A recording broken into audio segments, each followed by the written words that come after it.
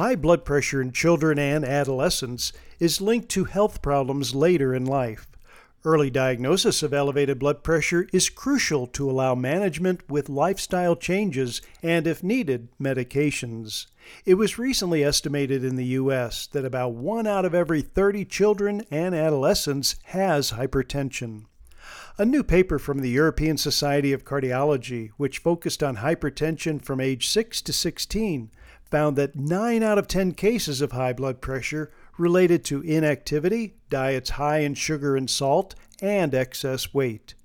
These experts noted that possible symptoms of hypertension in kids include headache, nosebleeds, dizziness, visual impairment, low school performance, attention difficulties, shortness of breath, chest pain, palpitations, and fainting.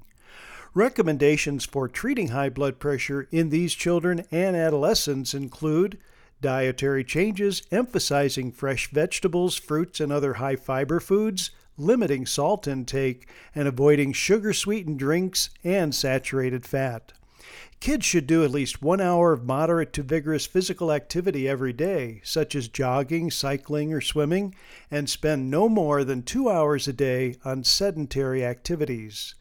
Parents should monitor the amount of time their children spend watching TV or using smartphones and suggest active alternatives.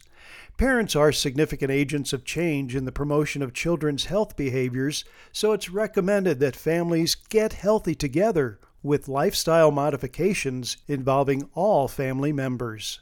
According to a 2017 guideline from the American Academy of Pediatrics, blood pressure should be checked every year in children and adolescents starting at age 3.